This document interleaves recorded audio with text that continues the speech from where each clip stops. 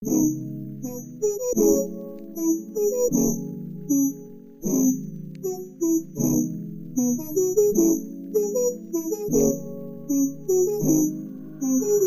everyone, and welcome back to the Movie Dicks podcast. I'm Gabriel Chavez. And I am Paul Schindel. Today, we drop a dime on the 2020 David I Did Training Day and End of Watch Ayer flick known as The Tax Collector. But first, this is a comedy podcast. If you have not seen the movie we are about to shit on and you want to avoid spoilers, stop now. But if you don't care about spoilers or want to laugh and learn why this movie sucks so bad, roll with us, I promise we won't run a train on your girlfriend, Holmes. If you don't know what this movie is about, let's hand it over to Pablo Francisco. A tax collector working for a local crime lord finds his family's safety compromised when the rival of his boss shows up in LA and upends the business. A disclaimer necessary for this episode. I'm a Latino man. I grew up in Albuquerque, New Mexico in a Latino-centric community and had an extended family that was Catholic. Many relatives were criminals, former criminals, drug addicts, alcoholics, domestic violence perpetrators, drug dealers, or manufacturers, and guilty of violent and sexual assault-related crimes. That being said, I know East LA's crime culture is different than Albuquerque in its origins and influences, but a lot of experience is shared between the two. I share this info and that I can speak directly to some of these issues involved here, but overall this movie is glamorization for the sake of the screen and not respectful or interesting. I will speak on cultural appropriation and racist depictions in this episode, but if this offends you, pasa la buena noche, gringo. Moving on. All right, I'm out of here. I'm just kidding. This movie was released by RLJE Films via Cedar Park Entertainment, Cross Creek Pictures, Faster Horse Pictures, and in association with Kodiak Pictures. RLJE Films is a direct-to-video distributor that started work with Legion M, the pseudo-crowdsourced production studio that came into existence promising its thousands of crowdsourced investors an ROI based on their contribution and, quote, direct creative control, end quote, to shape what the studio made and the ability to be a, quote, Hollywood VIP, end quote. Seeing content that you approve to be created. It's mostly bullshit and that none of Legion M's films have made money, so no ROI has been seen by the investors. RLJE Films released 4 movies total. They started with the Legion M film known as Mandy that I cannot overstate how much I adore and enjoy. Oh, yeah. It's super fucked up, definitely not for everyone, and horrifyingly violent, but it's a goddamn masterpiece of cosmic horror. They also released another bizarre but awesome Nick Cage horror film known as Color Out of Space. Again, it's another great example of cosmic horror grindhouse filmmaking, and I absolutely dig it. Besides those 2 flicks and this movie known as The Tax Collector, they are releasing the upcoming comedy thriller known as Spree, which currently has a 35% on Metacritic, about a rideshare driver who kills people and uploads the videos to the dark web to get subscribers. That movie is out this weekend, 8/15. Cedar Park is a relatively new production company started by David Ayer. They are responsible for the TV show known as Deputy that came out this year with Stephen Dorff and a upcoming remake of The Dirty Dozen directed by David Ayer. Oh boy. Another war movie with people saying fuck, lots of gore, and no story. Cross Creek Pictures has a strange history in that they have given us some good movies, but mostly a bunch of bad ones. In the good category, we have Darren Aronofsky's Oscar winner Black Swan, George Clooney's mostly great political potboiler known as The Ides of March, Ron Howard's thrilling but overly stylized Formula One movie known as Rush, and the Mel Gibson ill-informed and overly religious but explicitly violent and well-crafted war film known as Hacksaw Ridge. The That's a fun bad movie. I really like that movie, actually. I own it, but I have a hard time sitting through the first hour because everybody's interchangeable. All the characters are cookie cutters of other 50s movies, war movies that I've seen, and I can't stand all the goddamn praying, man. Like, enough with the fucking praying. I don't know, like what, 40 minutes of the first 50 minutes is entirely praying and then fucking Vince Vaughn. I'm sorry, dude. Like, Vince Vaughn is terrible in almost everything out of comedy. It's just really fucking bad. And to see him try to play a drill instructor, I was just like, I don't buy it, like, at all. No way. But The bad category for these people is far more populated. The Chilean earthquake horror movie known as Aftershock, the Colin Firth starring idiotic drama called Arthur Newman, the John Watts directed clown horror flick called Clown, the Whitey Bulger biopic with Johnny Depp wearing contacts and bulging his eyes out so you know he's wearing contacts called Black Mass, the mountaineering disaster pick called Everest, the bastardization of the book horror flick called Pride and Prejudice with Zombies, the PG-13 remake starring Ellen Page called Flatliners, the underwhelming Roman J. Israel Esquire, the Tom Cruise traffic wannabe called American Made, and this year's COVID straight-to-home release with Vin Diesel called Bloodshot, which sucks so goddamn bad. After 5 tries, I stopped trying to watch it. That's how bad that. I watched Cats. Dedication, people. man. I watched Cats and I couldn't get through Bloodshot, if that tells you anything. God damn. Yeah, pretty bad. Faster Horse is a new company that has a movie called American Pain about the opiate dealing big pharma empire. That's it. Kodiak Pictures has been a money laundering operation as every movie they have made has failed. Maddeningly obvious but cryptic movie called The Vanishing with Gerard Butler and the great Peter Mullen. They did the Terry Crews straight to video movie called John Henry and an anthology horror movie called Phobias. This movie is produced by 25 producers. Yes, Whoa. 25 people, more than 5 times as there are normally involved in making a film. Most of these people are company men who are involved with the production companies I just listed. All you need to know is most of them, this is their first credit on IMDb, period. First credit, period. Not like, oh, in the producer category, period. Everyone else produced Bloodshot or a movie called You're in Analysis or Urine Analysis. Hilarious, right? Great. Sounds like one of your opening puns there, Gabe. Yeah, great. The only people that differ are Todd Williams, Buddy Patrick, and Michael Hyro. Todd Williams is a horror producer on the whole. He did a bunch of straight-to-video horror movies, including Mirrors 2, Ghoul, and Demonic, as well as theater releases like The Nun, Amityville, The Awakening, and an upcoming Tremors sequel called Island Fury, currently in post. That makes 7 Tremors movies, people. Wish they just left it at 1. Yeah, I know. I mean, even 2 is, I will say that 3, I think it's 3 with the ass blaster aliens. Is that the one where they fart and like their sodium gas farts propels them through the air? Or was that 4? I don't remember. I know 3, they were flying around, but Yeah. I don't think I watched that whole thing. No. Yeah, 3 has like those really bad visual effects that remind you of a sci-fi original movie. I thought it was a sci-fi original, but it could very well be, in all honesty. But he also produced the unwatchable Danny Boyle flick called Trance, the stilted and weakly realized A Beautiful Boy, the New Mexico shot Guy Pearce thriller known as For Snow, shout out NM Film, as well as the sole exception of bad movies on his filmography, Jeff Nichols' first movie known as Shotgun Stories. I guess without Todd helping realize that movie, we would have never had the masterpiece that is Take Shelter with Michael Shannon from 2011. Seriously, people, see Take Shelter. It features a deeply frightening performance from Shannon, another excellent performance from Jessica Chastain, and it's just an unbelievably tense depiction of mental illness. Buddy Patrick produced the excellent Ari Aster directed movie known as Hereditary and the underwhelming M. Night Shyamalan movie called Split, as well as the aforementioned ultra-violent Mel Gibson war flick Hacksaw Ridge, and Lee Daniels' poorly conceived The Butler with the always excellent Forrest Whitaker.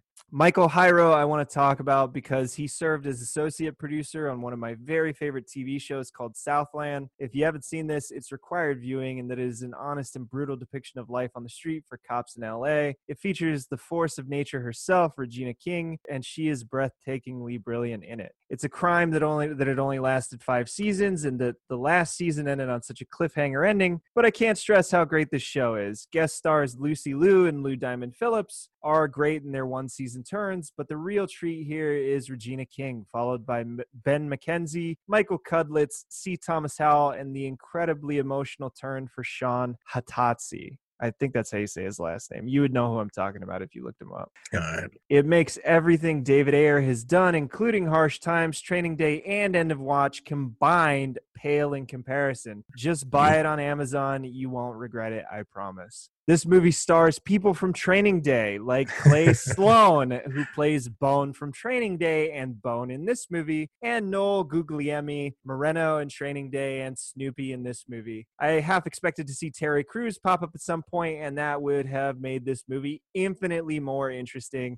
But alas, no Terry, no Gabe Likey. Side note, have you seen Terry Crews' muscle music for Old Spice, dude? I don't recall now. He has this commercial that he did for Old Spice where he puts all these like electrical pads all over all of his muscles, and he sits in the middle of like all these instruments in like a Rube Goldberg machine, and he like flexes the muscles in order to play music. And right in the middle of him going on this huge drum solo, he yells out "flame sax" and like yells, and there's like this fucking saxophone off to the side that shoots out fire like a fucking flamethrower. It's so good, dude. Seriously, he's a fucking treasure, man. Look up muscle music after you're done here. It's fucking fantastic.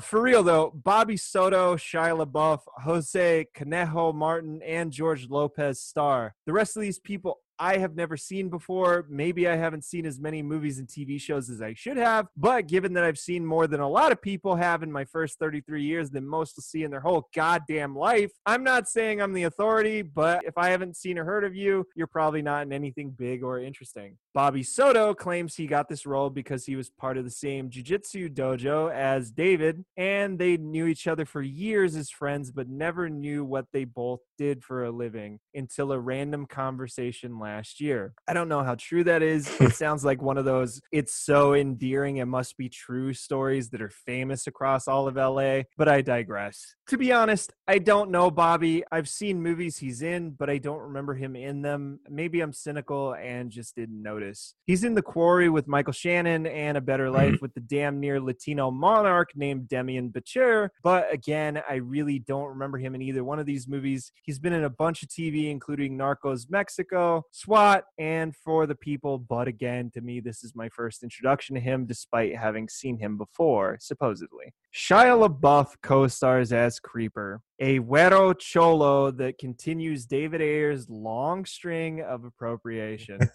In the trailers, he is portrayed as the main character, and that absolutely is not the case. More on that later. Yeah, I was very confused by the whole movie in that regard. Yeah, this movie is edited like a fucking train wreck, dude. Oh, yeah. Really...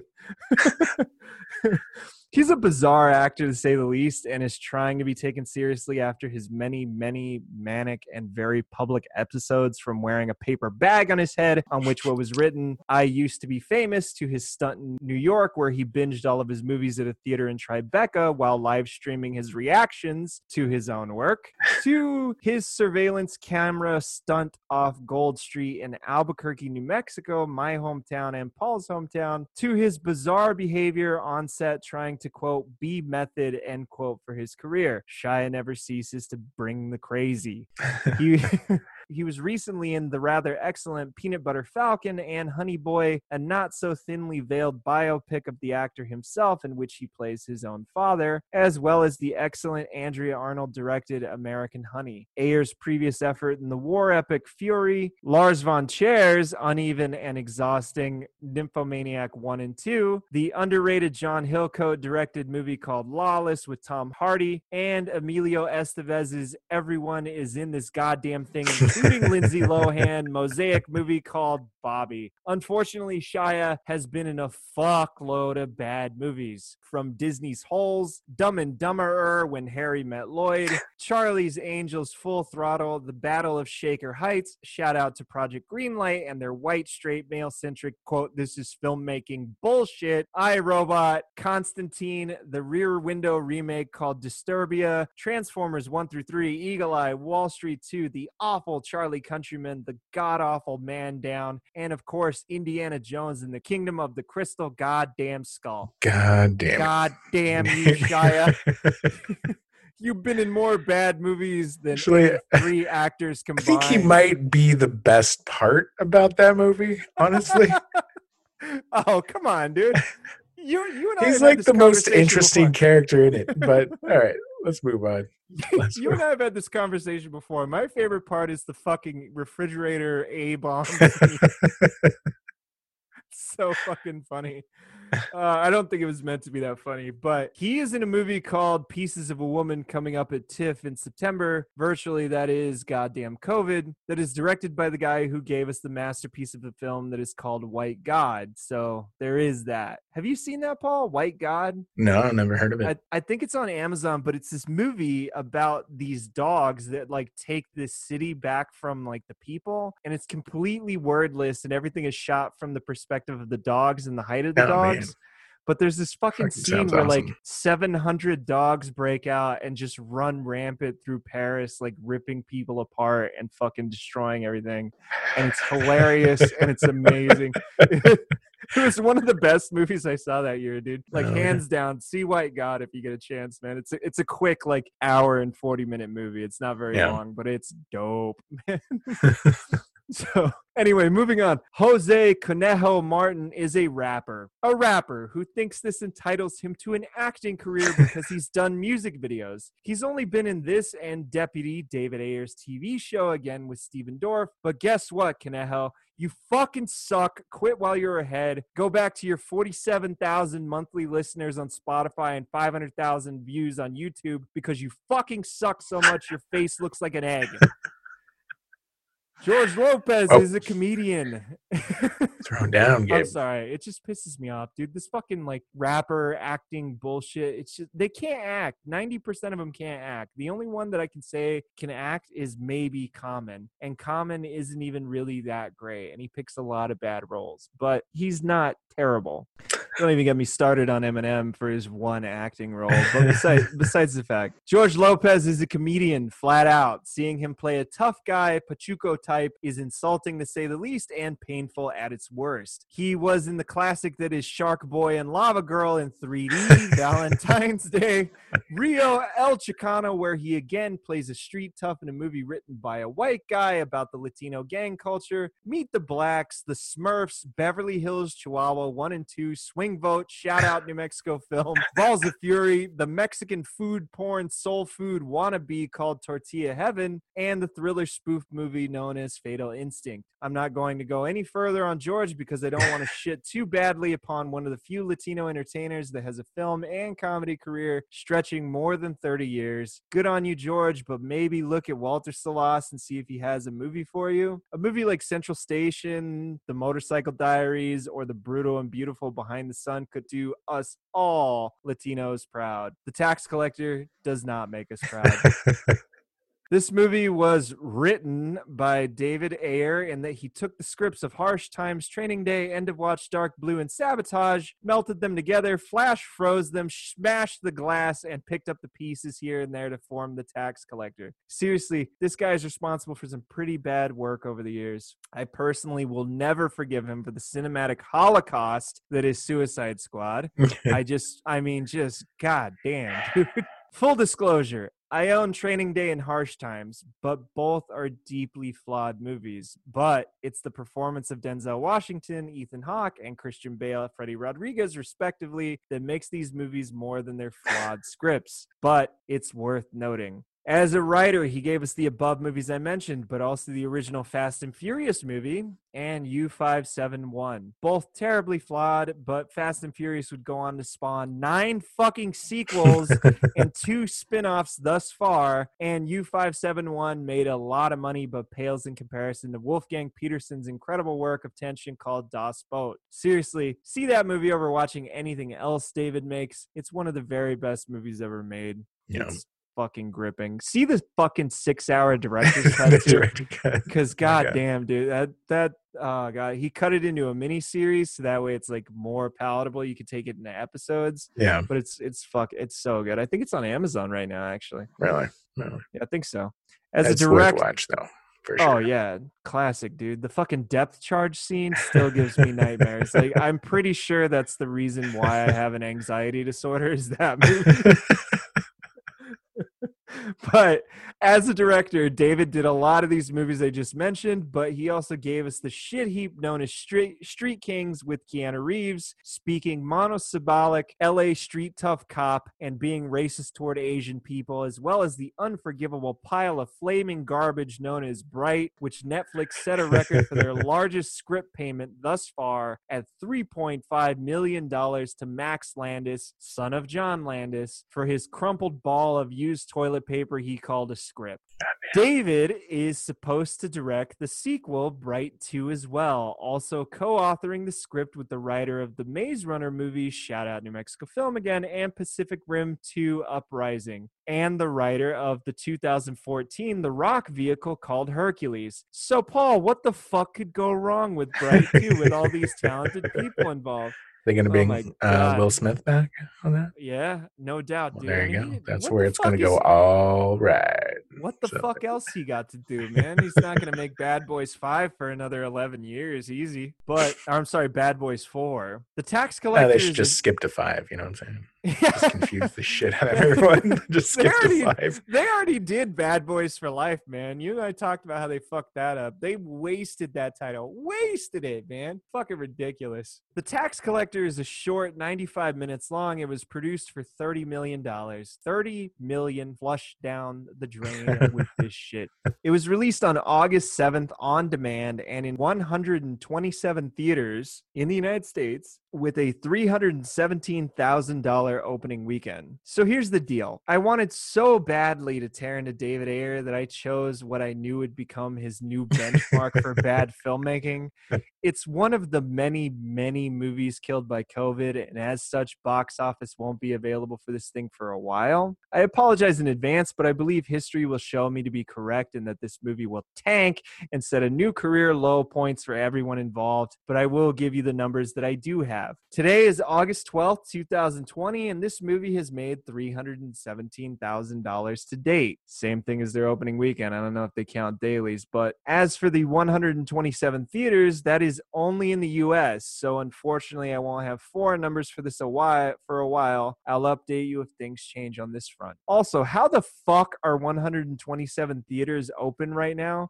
We have 5 million coronavirus cases. There's actually a lot of drive-ins that have reemerged as movie theaters and have become relevant again. So that's I think a lot of it is actually drive-in theaters. That's true. I could see that. We have 5 million cases of coronavirus in the U.S. and Florida has more than doubled in the last month. If people are going to the movies to see this during a pandemic, that's probably Darwinism at work, and those attendees will show definitely that evolution is not a theory, it's proven fact. Since this movie's only territory is in the U.S., I'll recap our numbers. The highest grossing movie of all time in America is Star Wars Episode 7, The Force Awakens, with $936 million in its domestic gross. This is unadjusted, and if we adjust for inflation, 1939's Gone with the Wind has a $1.895 billion gross domestically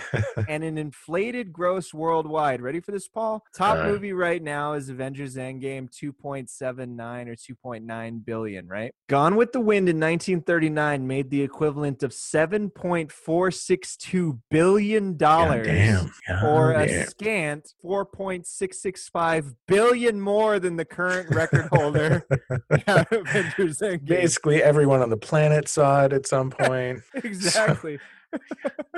That's unbelievable, man. But at an average cost of $9.26 in the U.S. in 2020, that means... Average? What the fuck is that bullshit? It's like $15 a ticket, man. What the fuck are you talking about? Dude, have you ever seen a movie in like Tennessee or Alabama? That shit's still $5, man. It doesn't matter where you go. I'm saying there's a lot of middle states there that like charge $5 for a fucking movie, and that throws off the whole skew. I mean, in New York, dude, I pay $25 a fucking ticket to go see a fucking movie in New York. And that's not even IMAX. IMAX, I'm getting like $30 tickets, $32 tickets. I'm like, what the fuck? What the fuck? I should get a digital download for $30.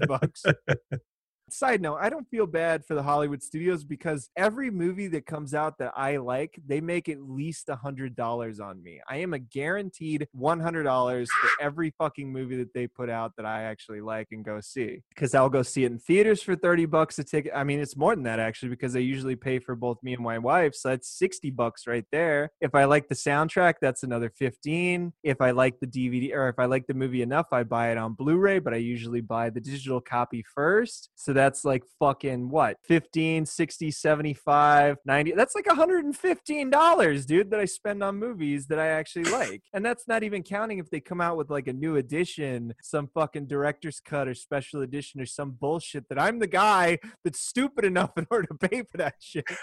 But whatever. That means that 34,233.25 people saw this movie opening weekend in the USA. Johnny Quarterslice put on some weight in quarantine and fucking sat there and watched this goddamn movie.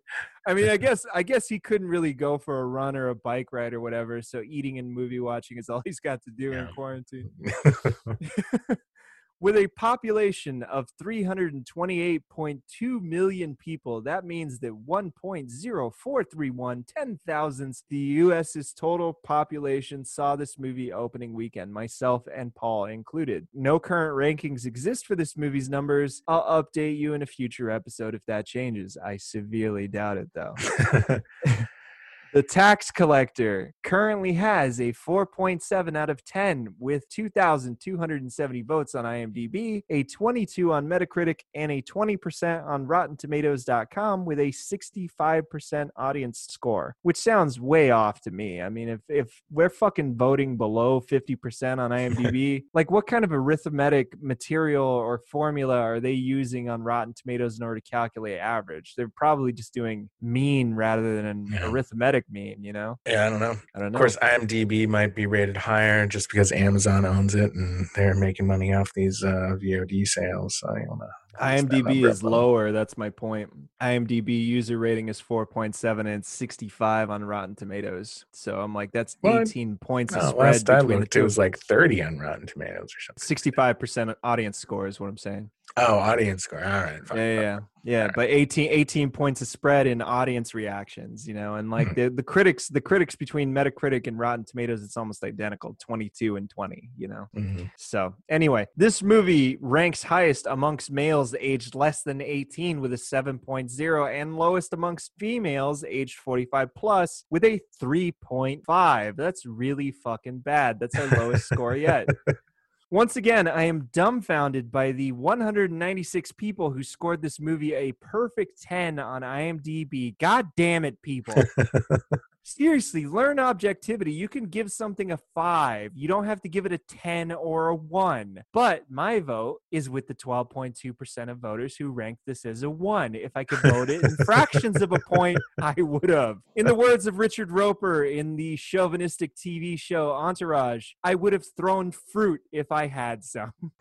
My favorite reviews begin with Peter DeBruge from Variety. Peter offers, quote, bloody, barely coherent, and about as fun as having your face dragged across asphalt from a moving SUV. Original score, 1 out of 4 stars. David Rooney of The Hollywood Reporter musters, quote, despite a lot of admirable aims such as creating layered roles for the Latino acting community and spending production dollars in areas that could benefit from the economic boost, this grim bloodbath feels too routine to be much of interest. Original score, D-, since he doesn't work off of stars with The Hollywood Reporter. Lastly, Carlos Aguilar summarizes, I'm sorry, I didn't actually put Carlos Aguilar's newspaper. One of the most atrocious viewing experiences of the year. The Tax Collector relies on a trite visual language built on obvious flashbacks and bland imagery that match the unimaginatively dreadful writing where every Latino in sight is a gangster. Original score, 1 out of 4 stars. Lastly, The Tax Collector is not rated by the MPAA, presumably to save the producers the now almost $25,000 submission fee based on negative costs for them to garner an MPAA rating. So, I mean, it's a $30 million movie. Like, just fucking spend the money. How the fuck did Doesn't this movie matter. end I up? mean, it'd be a No, R. You know, it it's an R matters. rating. It matters in the sense that if they actually wanted to make money, if theaters start to reopen and they could re-release this thing, they can't put an unrated movie out there for the general public. It has to be rated by the Yeah, well, MPAA. then they pay the money and get the rating. Yeah, You I know? guess it's true. So Fucking I waste scumbag. money on a VOD movie when you don't have to. I mean, Netflix does it, so I've actually respected Netflix for that recently, like actually getting the MPAA rating, because I'm like, it shows that they're willing to take part in the system, and it's gonna like change people's opinion, I think, in the film industry over time, that they're actually going the way that they're supposed to in order to make movies, even though they're doing everything streaming. But besides the fact. So, Paul, it's 1984, and Billy Beane steps up to the bat in his first major league seasons ever, playing for the New York Mets. Despite finishing second in the league with 90 wins and 72 loss record in 1984, the rookie Billy Beane and the Mets would win the penultimate game of the season against the Montreal Expos, only to lose to them in the final game of the season the next day. But Billy steps up to the plate. It's September 29th, 1984. Later summer in Montreal is beautiful. The northern latitude combined with late summer weather yields a balmy 75-degree day.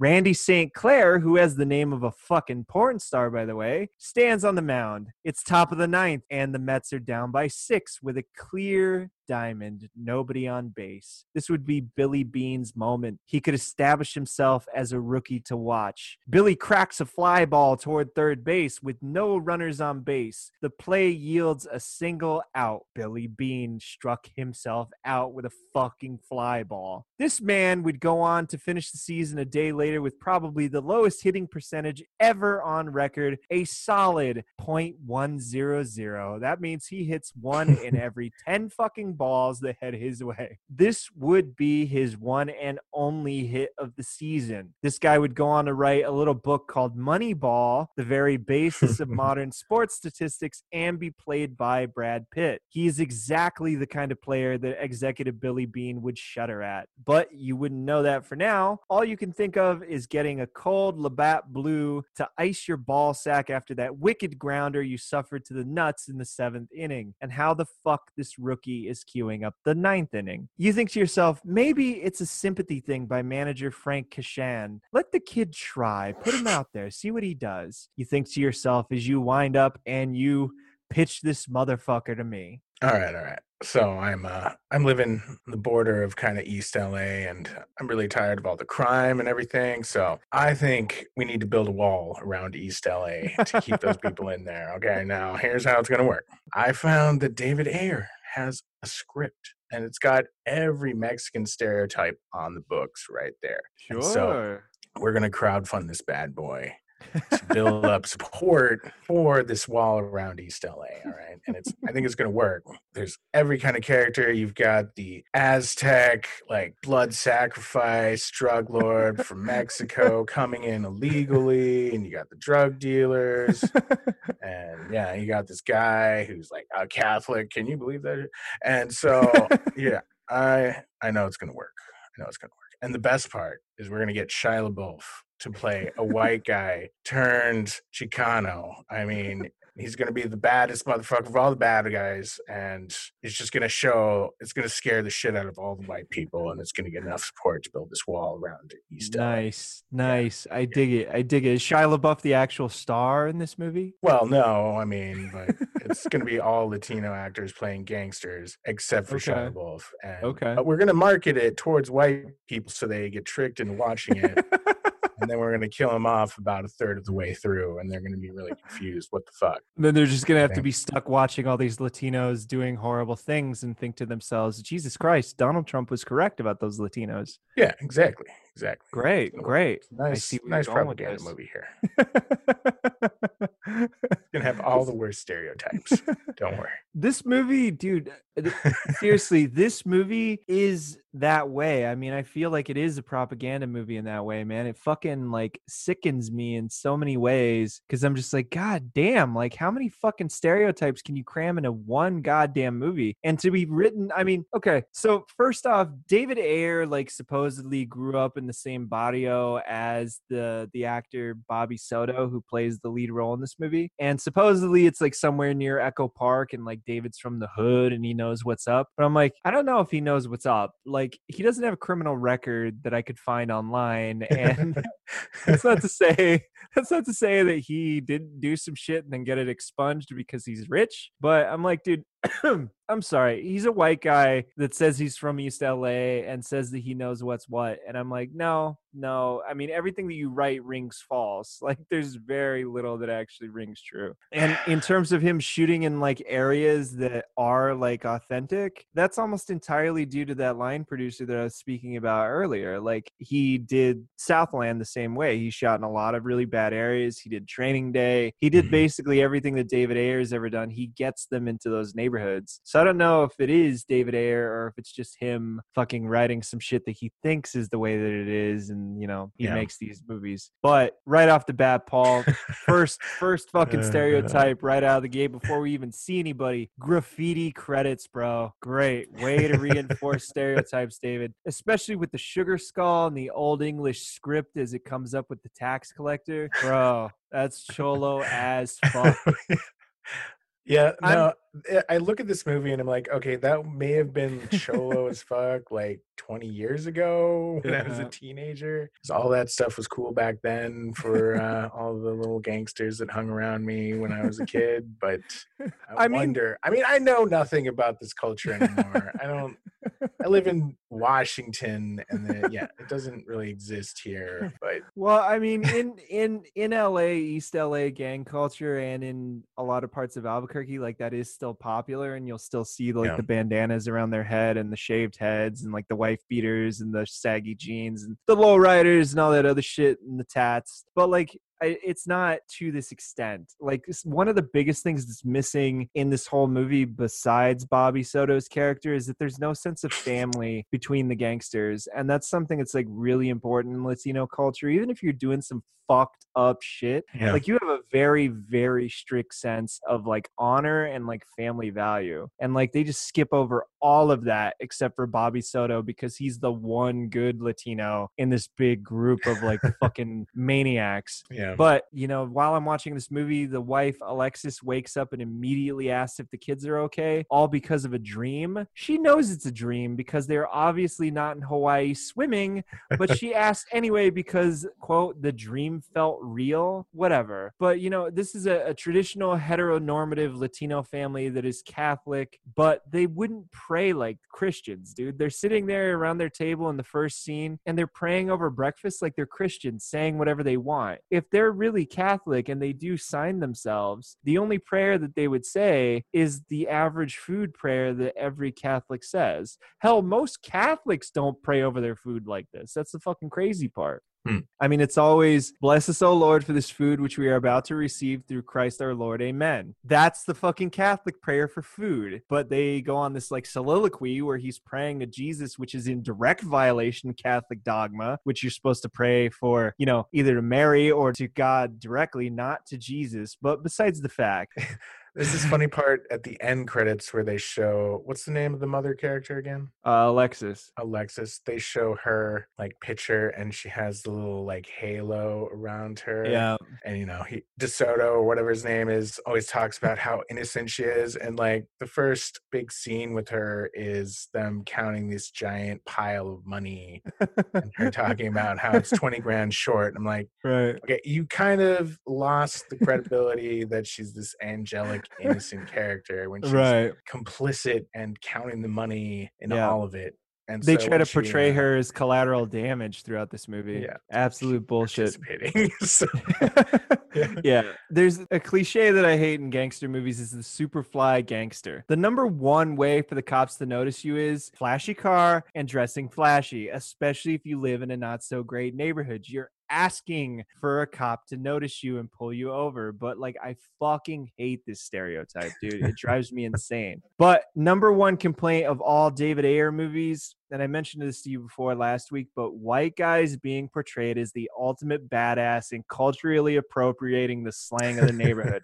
It drives me insane. Overly elaborate money laundering info exchange montages also drive me insane, which is the very next fucking scene. Did you understand anything that was happening in that? I got that there was information coming from prison and they were giving it to them in order to tell them like the tax collections that they're supposed to do and how much they owe. And he's like keeping a ledger book of these like transactions, but it's like so fucking complicated. They're like writing it on small pieces of paper and then putting it inside of pill capsules, and then he swallows them, and then somehow this girl in another scene has them in her hand after that and is opening them up in order to get the I didn't fucking understand what was happening. Squats over a bedpan after a few hours and shits them out, and the girl has to go get them out of the shit, like little pieces of corn niblets or something, and then that's how they communicate. It's I mean, using cell phones, I mean, obviously that's compromised. You can't really do that. So I mean, it seems like a foolproof way to do it.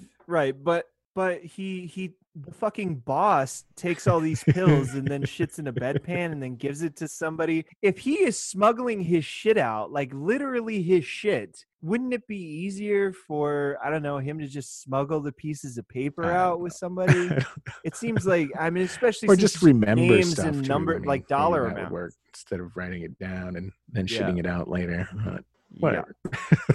Yeah. But then there's all these other like montage moments, and one of them that they pan past is Shia LaBeouf sitting there in like a fucking protective overall gear, and there's a guy hanging in a bathtub and a bloody chainsaw, and I'm like, oh, nice Scarface reference, David. Yeah, thanks for that, fuckhead. But Shia LaBeouf going on about his diet so he can lose weight. The body is a machine, science, dog, all that bullshit. I fucking hate that, dude. I'm like, what does this have to do with anything? And it only shows up in a couple of scenes, and then it's just dropped. They never talk about it again. It reminds me of like, what the Tom fuck? Cruise's character in what's the Michael Mann movie with Collateral? Collateral. Yeah, that's the one.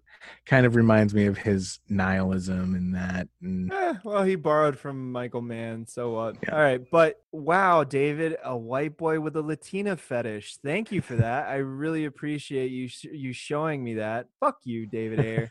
But Shia, seriously, take the goddamn lokes off, man. Throughout this whole goddamn movie, he's wearing his sunglasses at like night while he's driving. I'm like, what the fuck? So badass. I'm like, I get it, man. Latinos love lokes. I'm not gonna fucking debate that. I like lokes, man. OG lokes are dope, but I'll never own a pair of lokes because guess what? They have a specific fucking culture behind them that I don't want to take part in. No. But What's with Shia LaBeouf's ears in this movie? Are they cauliflower? I don't know. Yeah. He's got cauliflower ears in this movie, but it doesn't make any sense because he's like skinny as a fucking rail. And I'm like, I don't believe for a second that this guy was a wrestler because like that's where cauliflower or a boxer, like that's where cauliflower ears come from. I see. Okay. I don't know what the fuck. Yeah. It's like if you look at like Mike Tyson's ears, they're like full like Shia's like that. There's no definition on the inner cartilage and it's just from getting hit in the side of the head. Yeah. Okay. It's like the cartilage basically explodes and it swells and then the swelling never goes down because there's not any like blood flow in your cartilage. But besides the fact, George Lopez, motherfucker. George Lopez. They start talking about clearly underworld shit when Shia and Bobby come in to talk to him. Then they suddenly switch to sign language. Wouldn't the first part of their conversation be damning if they really were listening like they were talking about? He's like, oh, I need you to go see so-and-so and so-and-so. You know, they owe me this, that, and the other. And then they switch over to fucking sign language. Like, come on, dude. He said they're listening. Why the fuck would you say shit about his business if they're listening? But whatever. But now there's a superstitious Latino saying meditation is satanic. Seriously, Bobby Soto, dude, I'm sick of these stereotypes right off the bat, but it's just like cliche, cliche, cliche. If Shia really is an enforcer as he's supposed to be in this movie, Why would he be worried about his shoes and his suit? He says, you know, oh, are we going to kill anybody today? Like, I wore this nice suit, blah, blah, blah, blah. I'm like, if he's an enforcer, he's expecting to have to punch somebody or beat the shit out of somebody or stab somebody or shoot somebody at any moment. Seems like he wouldn't want to wear something like this precisely because he might get blood on it throughout the day. But no, a three-piece suit. Yeah, that's a good Tuesdays choice, are his usual killing days, you know, but it was a Wednesday, so he thought he'd wear something nice, and then you know, he gets done all this bullshit, you know. Dude, they go over and they see this guy in order to get some money, and I don't care what neighborhood in LA you are in, a gang member would not be hanging out on an open balcony openly brandishing a fucking shotgun, because guess what? They do patrols in bad neighborhoods in LA too. As much as David Ayer wants to believe that they don't do patrols in the jungle in LA, they do. Cops drive through there all the fucking time. They'd be hiding that shit, but it would be close, you know, like behind a chair or behind a doorway or something like that. But they wouldn't be standing there like they're guarding fucking Alcatraz with this fucking shotgun in front of them. That's how you know they're badasses. Yeah, I know. But Jesus, the guy that played Bone in Training Day shows up, and he looks old as fuck, man. I know it's been 19 years since we've seen him, and I appreciate that he's still trying to use like these old actors that he like worked with back in the day and whatnot. But like, I have a hard time believing that this guy's a thug, man. He looks more like a grandfather. You know what I mean? He just has to keep with it, man. He's the patriarch of the whole thing. Yeah, no, for sure. You don't retire, you know. But Noel, and then again, you know, right after that, the next scene, Noel Guglielmi shows up, and he's the guy. Like, if you don't remember, he was in Harsh Times as well. He played Ghost. He played the like nephew of Casper, the guy that like shoots fucking Christian Bale's character at the end. And he's like that like guy that walks out and he's like, "Oh, here's the money, man." And he sees Christian Bale. He's like, "Oh, fuck no!" And he pulls out the gun. That guy. And he's also in Training Day, and he's in End of Watch as well. He's in like everything that David Ayer fucking writes. But like, to his credit though, the guy that plays Bone hasn't been in very much. But Noel, dude, when I looked him up, he has 219 acting credits, man. Yeah. Like, that guy is fucking working like a fucking dog, man. He's only been acting since the year 2000. So in 20 years, he does 10 fucking projects a year. Like, how is that possible? But he's cashing those checks, man. Good for him. You know, all the more power to him. But I'm just thinking to myself, when I see Bone and then I see him, I'm like, is the whole fucking cast of Training Day in this movie? But, you know, I mean, the inciting incident of this movie, I thought, was that the 20 grand was short, right? Right. And she mentions that the count is short and that, like, David is going to have to, like, figure this shit out. But no, the inciting incident doesn't come until much later in the fucking movie. And that's that, you know, Shia's character gets killed, and then it's a revenge movie. You know, spoiler alert, obviously. But that pissed me off. This movie reminds me of the most recent Godzilla movie, where the trailer is all Bryan Cranston, right? And so you walk in expecting some cool, weird Bryan Cranston thing happening, but he dies in the first 5 minutes of the movie, and you're like, God damn it. Now I've got a 2-hour fucking movie with no Bryan Cranston. With Bryan Cranston.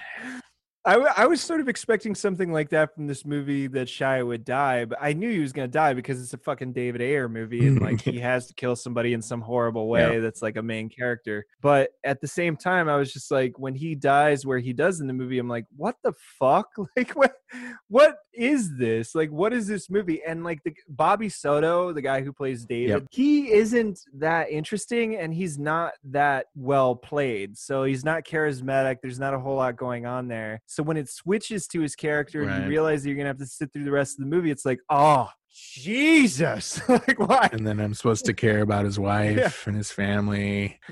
They're all growing up to be, you know, his wife is a fucking drug, what do you want to call it? Accountant, I guess.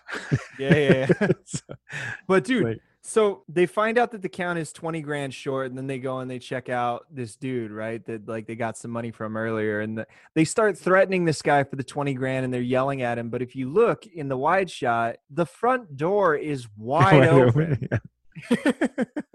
And I know it's a stylistic lighting choice, but come on, dude. I can see the cars in the street driving by, and I can clearly see the light brandishing on the outside of his gun as he's putting it down this guy's throat. And I'm like, somebody's going to call the cops or somebody's going to get involved. This seems like the sort of thing that they don't want to be doing in a gang neighborhood where, I don't know, there might be other gang members that might run up on these two fucking guys and blast them. They're trying to make an example of them, so they're leaving the door open so the whole neighborhood can hear the screams and stuff. If they wanted to make an example of him, they drag him out on the fucking turf of his front yard. They put a bullet in the back of his head and they cut his head off and leave it on the fence post. That's how you make a fucking statement that something's up, but not this like, oh, you know what? Sit on your couch, man. Be cool, chill. You know, like I'm just fuck out of here. But also, dude says in the freezer is a TV dinner with the money. And Shia makes a joke about his diet. Like, oh, I don't need TV dinners, man. I'm on a diet. Even he knows this joke isn't going to land with this guy. It's made specifically for the non-existent audience to think is clever and to laugh, and it fucking sucks because it rings false. Do people call them TV dinners? I don't know. I don't actually know, man. I mean, the last time I heard anybody refer to a TV dinner, it was a Hungry Man dinner or Marie. What the fuck is the weight? Healthy Choice. Healthy Choice. That's the one. That's the last. They refer to it by the brand name. I've never heard anybody call it a TV dinner. That's what they called it in the 50s. Yeah, right. It's when it was fucking invented. But whatever.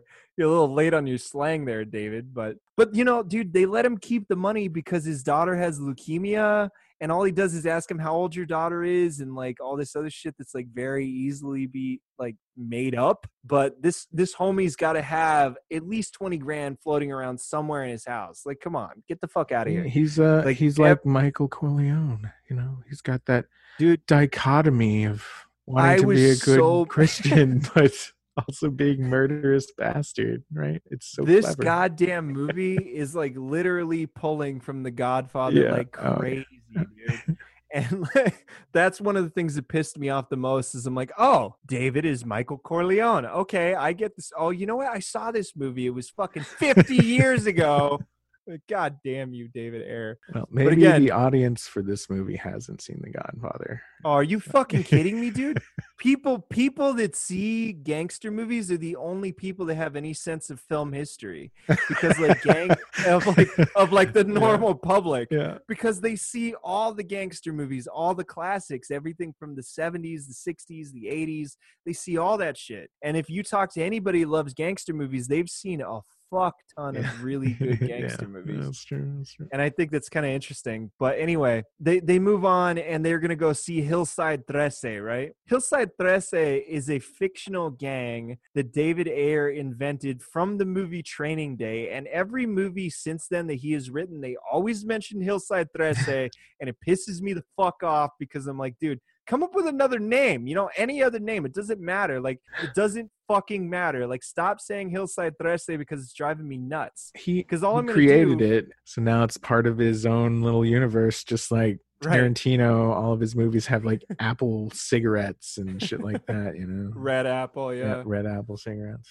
But he's no, just dude, trying to it's do like... his own his own universe. But like Hillside 13 is like the gang that Smiley in Training Day was associated with, you know, the guy that like puts Ethan Hawke in the fucking bathtub and says he's gonna blast him, which Cliff Curtis is fucking awesome in that movie, dude. Like him as Smiley is amazing. Like I fucking love him in that movie. But besides the point. But dude, they go and they meet Hillside 13 and they meet this guy. Looks like he's a fucking running back for the Green Bay Packers. He's got that blonde ponytail and he says, oh, hey, have a pistol, homies. And I'm like, what the fuck? Like, this movie's dealing in cliche after cliche doesn't make me want to keep watching this, on top of the fact that it's a white guy dealing with another white guy, and I'm like, what the fuck? Like, is this East LA or what the fuck am I watching? Because this guy obviously looks like a goddamn like Russian mob dude, but not a fucking gang member for a Latino gang. You sure he didn't just dye his hair blonde or something?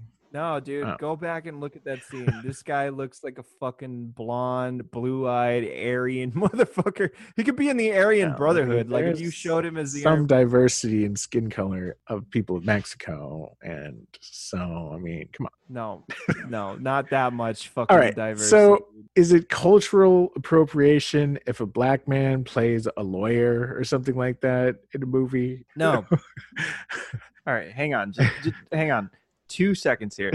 2 problems here. The first one is that you're assuming that a profession is specific to a particular race, and that's different than cultural appropriation because that's an occupation versus a culture. The second problem is that cultural appropriation is taking somebody's history-bound culture and making it your own, even though you have no stake in that culture. So an excellent example is Justin Timberlake growing dreads and trying to rap, and I'm like, you fucking twat. Like, what the fuck are you doing? Anyway, he, they go and they meet this Russian mob guy that's supposedly part of this Latino gang, but fucking Shia LaBeouf says, put the fetty on the table, like put the fetty on the table or put the money on the table. And I'm like, oh my God, like, please.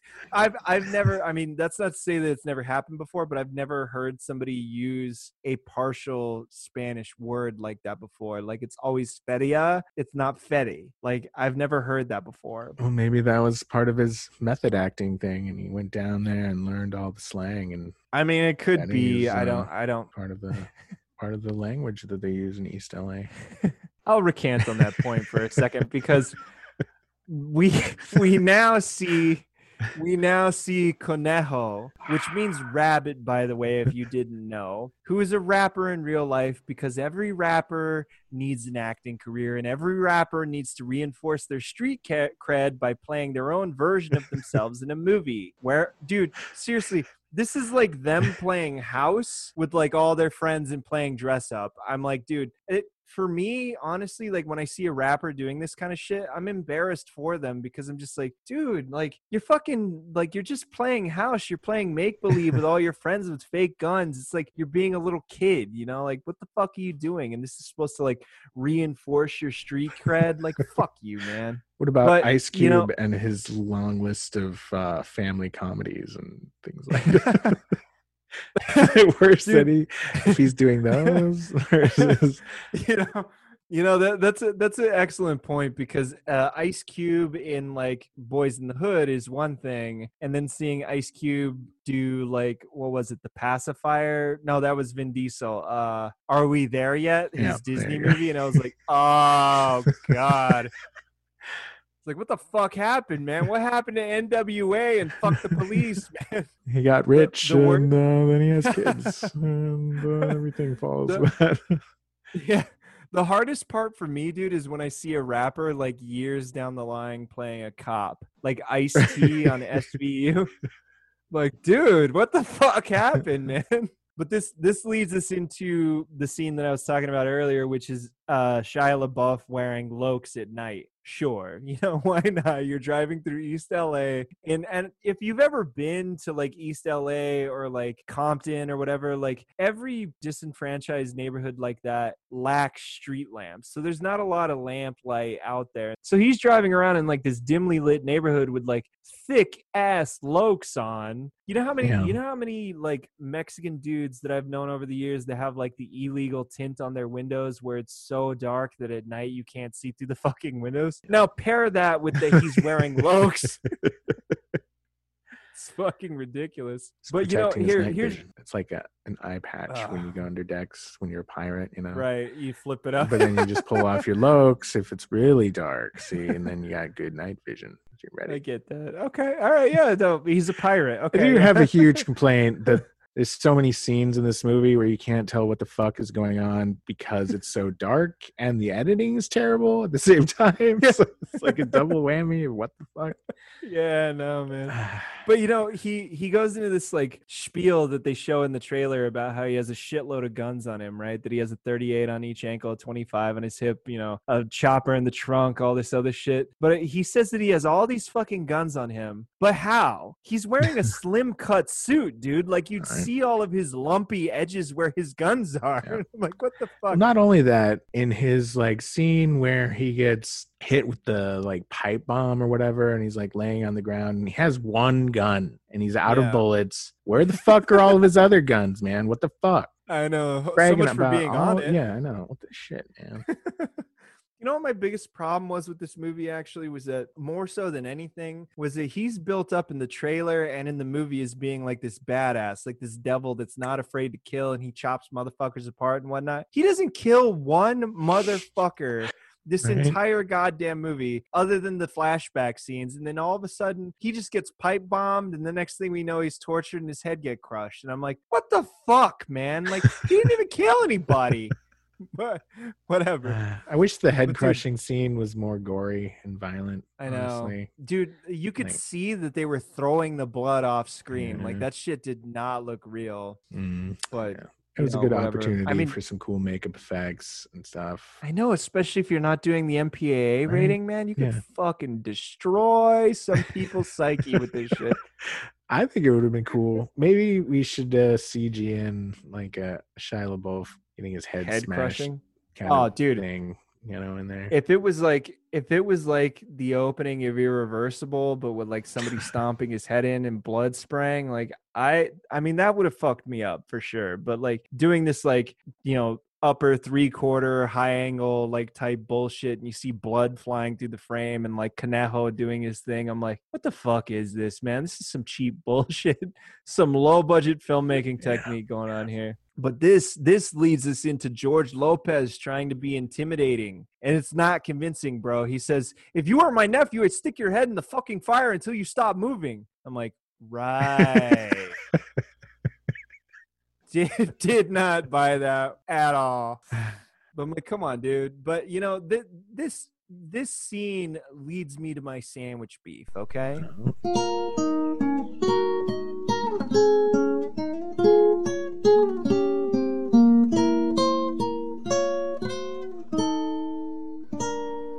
So first off, I get sticking to traditions and what you know, okay? God knows I've been to plenty of cookouts where the carnitas were crisped on the barbecue because somebody didn't know how to use the fucking stove, which is really bizarre. But besides the fact, but that's just it, dude. We always had a barbecue in whoever's backyard we happen to be in. I've never seen, like in this movie, a 55-gallon drum behind George Lopez with a grill on top of it that they're grilling meat on. I've never seen that shit in my life. But I realize I can't say that this is true for all Latinos because obviously I'm not every Latino out there and I haven't been in every single culture that is available to the Latino community. But I will say that I have a real goddamn problem with El Compadre Mexican food on Sunset Boulevard in LA. All right. Full disclosure, I think I was drunk when I went in there, but it was my friend Laura's roommate's birthday, and she wanted us to go to this world-renowned, like, Mexican place in L.A. How white is she, by the way? What, her roommate? Oh, the fucking roommate? Oh, white as fuck, okay, dude, from Atlanta, Georgia. This girl is a Georgia peach on every single fucking thing. But anyway, while I was most...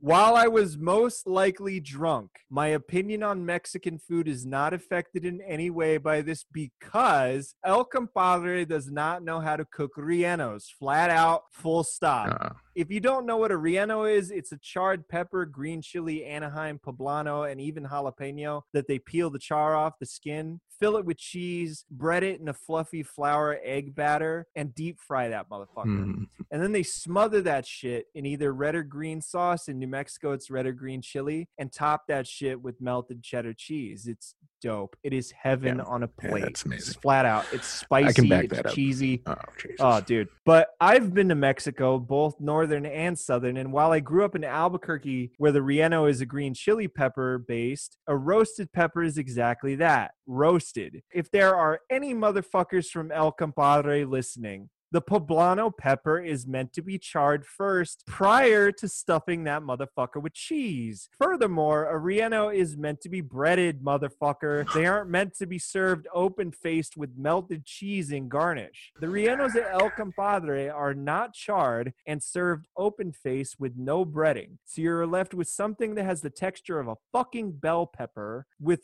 unevenly melted cheese that is stuck under the salamander heater in the kitchen. Not at all what a relleno is or should be. This thing was so bad I didn't even finish my plate.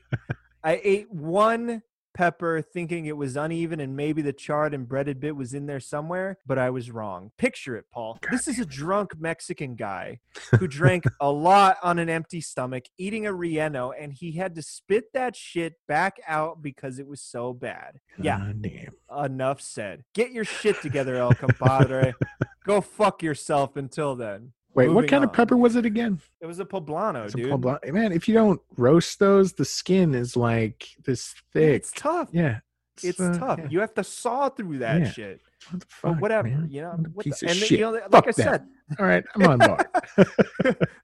they serve it open face too. They just like slit the pepper open, put it in the salamander with some meat and some cheese and the garnish on it, and they stick it under the salamander to melt the cheese, and they send it out like that. And I'm like, what the fuck is that? Like, what the fuck, man? But getting back to this movie.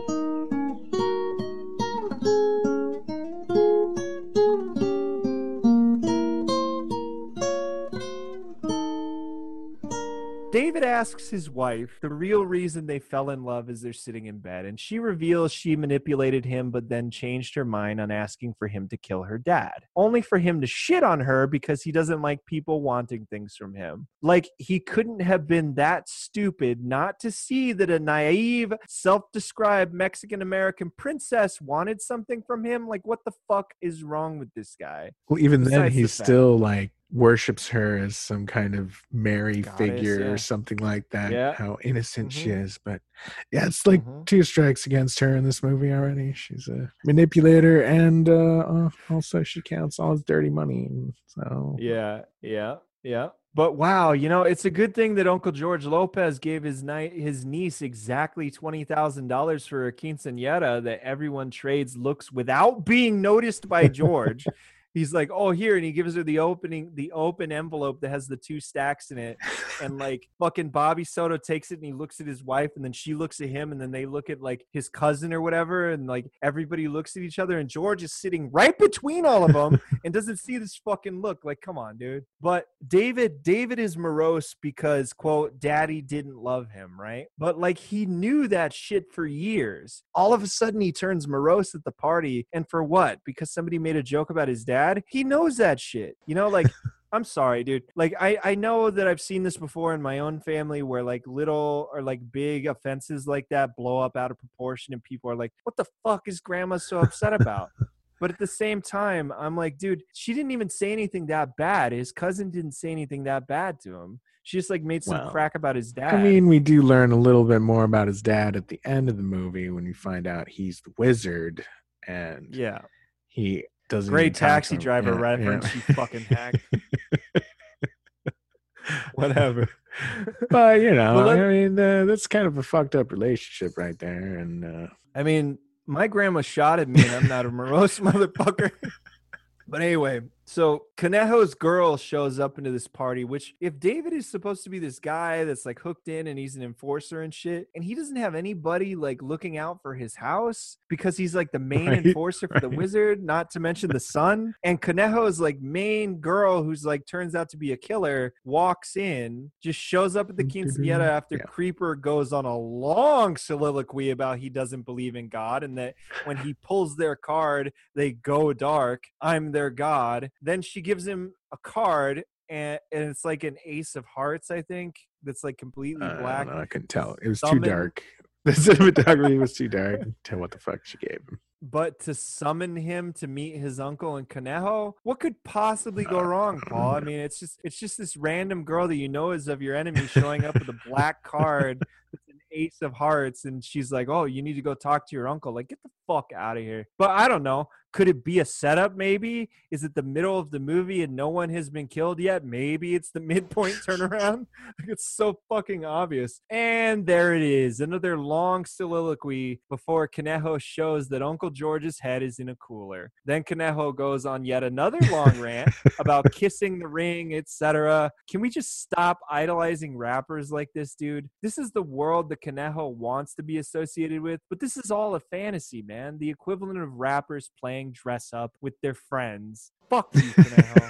You know what, dude? If I'm in East LA, I will tweet where I am and I will tag you and you can come and fucking shoot at me if you're so hard, you piece of shit. Regardless.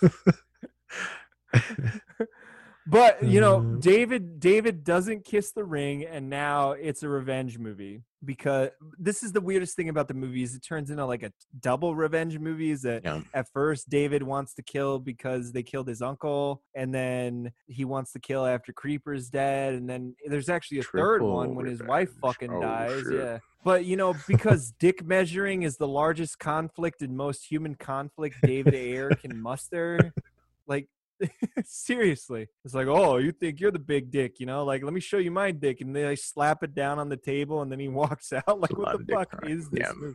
A lot of dick measuring. But this movie desperately, desperately, desperately wants to be the Godfather. David is obviously Michael, and he doesn't want to become the man his father was, but now he's forced into becoming the bad man he's been avoiding. I fucking hate that about this movie.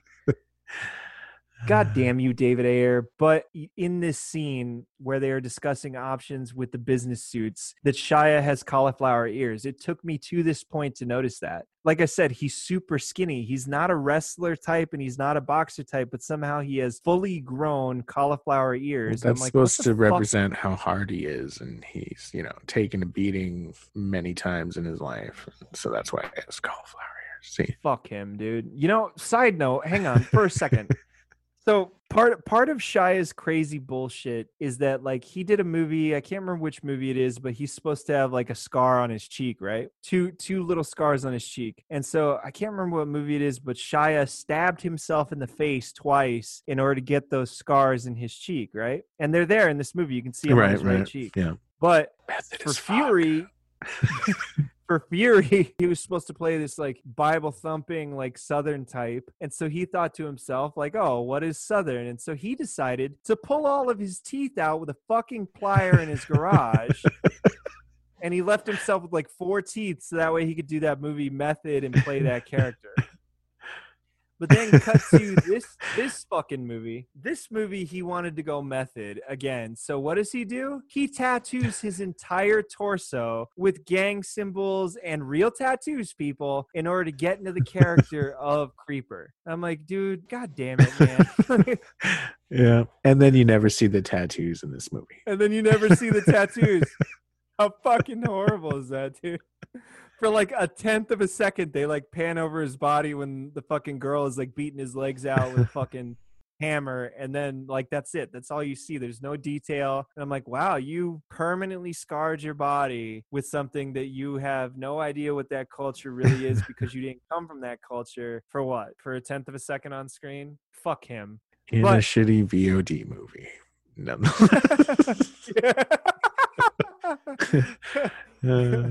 Shia walks up to pledge his need to kill Conejo to David, right? Then he uses the line from Casino, I'm going to keep hitting him until one of us is dead. And I'm like, dude, I saw Casino, Robert De Niro use that line already with Joe Pesci. Stop fucking doing this shit. But I saw this movie, Mr. Ayer. Because he dies. Oh, shit. For real, man. Like, he keeps saying I'm going to hitting him until one of us is dead. And he gets hit once and he's fucking dead. And I'm like, you're a pussy, dude. Dead. Like, fuck you. Yeah. Fuck you. You're down after one hit. Two hits, dude. He hits you and your dick hits the fucking dirt. Like, that's all you got in this movie, Shia. That's all you got. And there's the homoerotic moment in this scene. A hand clap, a long hug, and then a forehead touch as they longingly embrace each other, saying that they're going to go down together. It's not very much.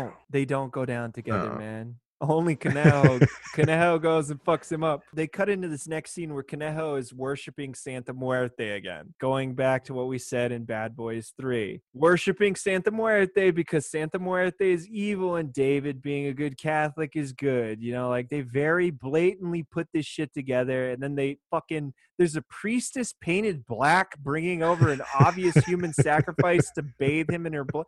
Like, dude, I'm so confused by this movie. It's like, that's like a totally different scene from like Suspiria or something. And the whole time he was like going for an Aztec thing or something like that. Maybe he has like an Aztec tattoo on his torso in that scene. So that's I was true. Like, maybe that's true. He's doing a sacrifice to the sun god or whatever. I thought I saw Santa Muerte in there, but maybe it was kind of a mix of all kinds of different random bullshit. Yeah. So. Everything that makes Latinos and indigenous people scary. Yep. Yeah, throw all of it in there. But she slits her throat and he bathes in her blood. But I then was we really cut to this confused because I thought that was the wife for a minute there because it was so poorly lit and everything. Right. And you only see her face for a second. So I was like, oh, did he just murder her wife and bathe in her blood? Because that's pretty hardcore. That's cool. But then she's That back. would have been I was like, better, oh, dude. never mind. But like literally the next scene, we see Alexis working in an office building and she's like talking to somebody and she's wearing a suit and then she walks out on a phone call. And I'm like, what is this scene? Like she works like as an accountant for the fucking like Mexican cartel or whatever, but she's like talking to someone in this fucking random office building wearing this pinstripe suit. I was confused by that. But good. Then we lead to a FaceTime torture scene with Conejo's busty girl beating the shit out of Creeper, because why not? You know, I mean, this is what FaceTime was created for. You know, this leads us to dumb fuck moment number 1. Conejo kills Creeper and stomps his head in. I have to say, I was expecting that. Like I said, you know, I just don't expect David to be the protagonist. He's boring, he's underdeveloped, and he's a bad actor. I'm sorry, Bobby Soto, but you're a bad actor, dude. But now we are stuck with him for the rest of this fucking movie. But this movie goes completely narratively flaccid with Creeper being gone. So why did Shia get his torso actually tattooed for this movie? It's fucking stupid, dude. Fucking no, I have no idea. It's just I know. Yeah, such a let. David has this giant drum of money buried behind his cousin's backyard under some very obvious bricks that are out of place. But he digs this shit up, and lo and behold, he's got like over $1.6 million, I think is what they said in that barrel. I looked at the pile and it's like, that's like $1.5 million. And then they say $1 million and $1.6 million. $1.6 million. You know, I'm like, dude, oh yeah, my money estimating. That's pretty good. All right. To their credit, though, like they are pretty accurate in that. Yeah. Like people, oftentimes movies get this wrong, is that like the very physicality of money is fucking ridiculous. Like it's heavy, it's bulky. Like you can't steal them. You can't put $1 million in a briefcase, like flat out. Like stop doing that shit. Stop doing that shit, Hollywood. You can't put $1 million in a briefcase. The few movies that have gotten it right, and I hate to put this movie in that same category, is Heat is really accurate when it comes to the weight of money and how much money actually is there. And The Dark Knight puts money in perspective. Yep. Because both of those movies accurately depict how heavy and how bulky money is. It's fucking ridiculous. But besides the fact, so Prima gives David a gun and says it was his dad's and has a lot of murders on it, because why not? Is this supposed to make me feel more for David? This is like the sword being handed over to the son, that the prince, dude, this is literally fucking Godfather. Like, does he like even use the gun in the game? No, dude, he doesn't use the gun. Like he's vindicated in his anger and his dad is blessing him. Like he's knighting him like a fucking knight with the sword or some shit. It's fucking stupid, on top of the fact that she unwraps it in like a blue handkerchief. And I'm like, okay, so was his dad a fucking Crip? Is that what I'm led to believe? Because if his dad was a Crip, and it's very obvious that like David is in with like Bone and those guys, which are Bloods, like how the fuck did he cross that line and like somehow get the Bloods on his side in order to go and help him in the end in order to rescue his kids? I was confused by that, but wait, these what are does little dad questions. have to do with being crypt? The gun that she unwraps right out of a bandana, the bandana's blue, and like his dad is wearing blue in prison. Like everything around him is blue. Well, maybe like that's Bone just a blue bandana, and no. The thing he's wearing in prison is the prison uniform you have to wear. You're not allowed to wear your colors in prison. You don't get to wear, like, make a fucking gang movie and just pull out one of the main fucking colors of a gang and not explain that shit. Like, I'm going to question it because I'm like, I know what that is. A blue bandana is a fucking Crip symbol, bro. Like, a red bandana is a blood symbol. But I'm going to get pissed, like I am right now, and question your whole goddamn movie because I'm like, who the fuck is this guy? What the fuck is going on? Regardless, I'm going to move on before I blow a blood vessel. But first, he has to go visit his mom and get blessed by her. I didn't get that scene either. He goes to like some fucking nursing home and his mom is in like a wheelchair with like a fucking what do you call it? Like one of those nose tubes or like nose masks. Yeah, she's got an oxygen. And he sits there and he like says something all in montage with like the sound or with the music blaring and does like a little fucking like blessing thing. And I'm like, why? Like, why does he need to go talk to his mom? Well, I mean, he's thinking he's going to die, so might as well. He says goodbye to his mom. Yeah. But if he's going to die, he takes all of his money with him. Like, mom is fucked. Like, dad's in prison. Come on, man. You know, like for real. But, you know, wow. This is going to David Ayer, but the dead wife reveal scene. Didn't see that coming, David. This guy has been wasting time and calling everyone and seeing his mom, and he's surprised, even though he called his wife in the previous scene when he pulled all the money out and said, we need to get the fuck out of here, blah, blah, blah, blah. He goes and he wastes time saying goodbye to his mom and talking to his prima for a while and like, get the fuck out of here. Like, he's wasting all this time and calling everyone, and then he's surprised that Conejo caught up with his family. Like, Conejo had the whole goddamn day at this point, you know? He could have gotten lunch in between fucking kidnapping his kids. Yeah, it's pretty funny. But that now shows David, how important family is. It's one the 5 things at the beginning of the movie, right? What is there? Like family, honor. I think it's 3 or something like that. There were like 5 little things that pop up. I really don't remember, dude. I mean, I saw this movie 2 days ago and I don't remember it. It's that mantra. Anyway. But David wastes even more time, even though his kids are presumably with Conejo, by washing his dead wife off. Like, he picks her up and he carries her into the bathtub. And I'm like, he runs in to his wife's throat slit and she's dead. And he's not wondering where his fucking kids are. And he takes all this time to bathe her. And he does like a long prayer to God with memory flashbacks and grief interspersed in this hotel room, which they're in a hotel room, I'm pretty sure, right? I don't know. It could be a condo or hotel room. It's not really clear. But besides the fact, it's like full of blood. He's screaming his head off in anguish in the bathtub, and like nobody comes and sees what's up or calls the cops in order to see what's going on. Like, this is a nice place, whether it's a hotel room or a condo. Somebody would say something, you know what I mean? Like, he couldn't take this 45 minutes to an hour wrapping his wife up and cleaning her and putting the fucking neckerchief on to cover her slit in her throat and all that other shit without somebody saying something, man. And he still doesn't give a shit about where his kids are. But then David is really stupid enough that he calls his sister-in-law to ask where his kids are. He literally saw his dead wife, like I said, in the hotel with her throat slit. Did he honestly think that Conejo didn't have his kids? Who the fuck? It just so happened that like she handed off the kids to her sister, and then Conejo showed up after that and then slit her throat. Come on. Yeah, well, they had to add that in because they probably thought of his motivation at that point. You know, and they wanted the big long death scene with the bathtub and the blood, blah blah blah, and the flashbacks. They had to have the flashbacks in case we didn't, you know, emotionally connect with the fact that he loves his wife. Right. But, so they put that in there just to be like, oh, that's why he isn't immediately thinking about his kids because he thought the sister had it. But it, you know, right. It's just like making it up after the fact. Exactly. But dude, this whole scene drones on for like almost 10 minutes of the movie. Like, this is a 95-minute movie. Literally 10% of your movie is wasted on this one scene of him grieving in slow-mo and Conejo looking cool and going all slow-mo. And a flashback of his goodbye to Creeper as he stops on the road. He pulls over and he like thinks about his fucking goodbye with Creeper and like them slapping their hands and like talking with the suits and all that shit before the pipe bomb went off. But yeah, you know what, David Ayer, let's waste even more time showing us something that we saw 15 minutes ago. Let's waste more time recapping that shit because we really need to remember that.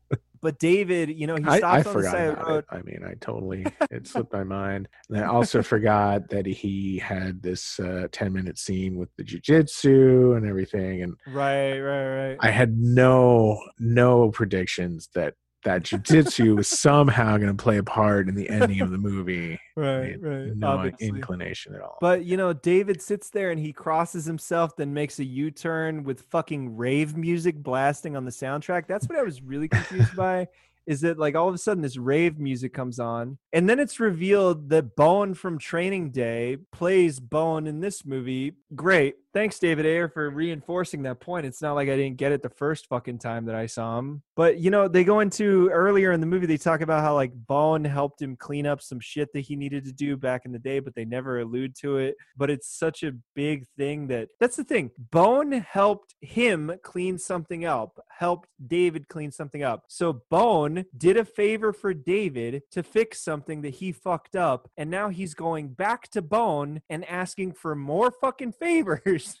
Like, where is Bone's loyalty here? He's just gonna keep giving and giving and giving. It doesn't fucking make any sense. Like, jump in on a bunch of cartel shit. You got other problems to deal with. I mean, that was like probably the most unbelievable part of the movie, that the Crips would suddenly, you know, want to just join this one guy who kind of stopped his homies from beating up, you know, another guy of theirs. Suddenly they're going to risk their lives on a suicide mission to help this guy out. Who gives a fuck? Why would they do that? It doesn't make any sense whatsoever. Right. But, you know, that's exactly the thing. David goes to the Bloods to ask for their help and to help him. Then Bone says this is a chance for them to, quote, wash themselves of their sin, end quote. How does helping David take revenge exonerate them in the eyes of God? That's what I really didn't understand. I'm like, you're not doing anything good. Like, yes, you're helping this man get his kids back, but this isn't going to forgive a career life full of criminal activity to do one more criminal act. Like, it's a stupid line. It really is. But I'm so confused by what Bone and the Bloods owe David again, man. Like, what the fuck is going on here? All of a sudden he's got 2 favors, and all they did was like keep him from, like you said, killing that one guy, which I completely forgot about until you said something. But you know, this leads us to dumb fuck moment number 2, which is Matrix speed ramps and Cinerobot moves. We already saw all this before, and it was boring then, David. You're fucking what? You're 14 years late, David Ayer. But they take a guy, question him, grind his face into the moving asphalt, then get an address on his phone to get his kids. Does David actually expect me not to believe that Conejo's mom wouldn't have someone protecting the house? Like, this is Conejo's mom. It's pretty funny.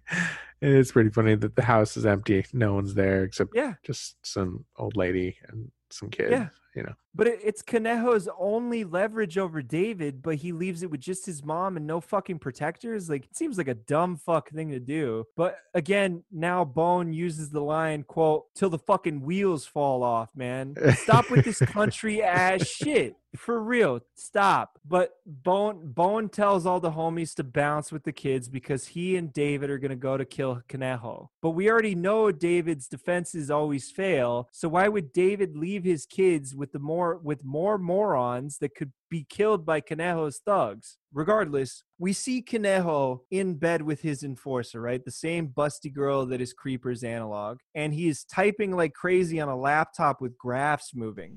Because what? Is this guy a fucking day trader now? Like, what the fuck is he typing so fast for? Is he hacking the stock market now all of a sudden? He does all kinds of things. Yeah. It's tradecraft, man.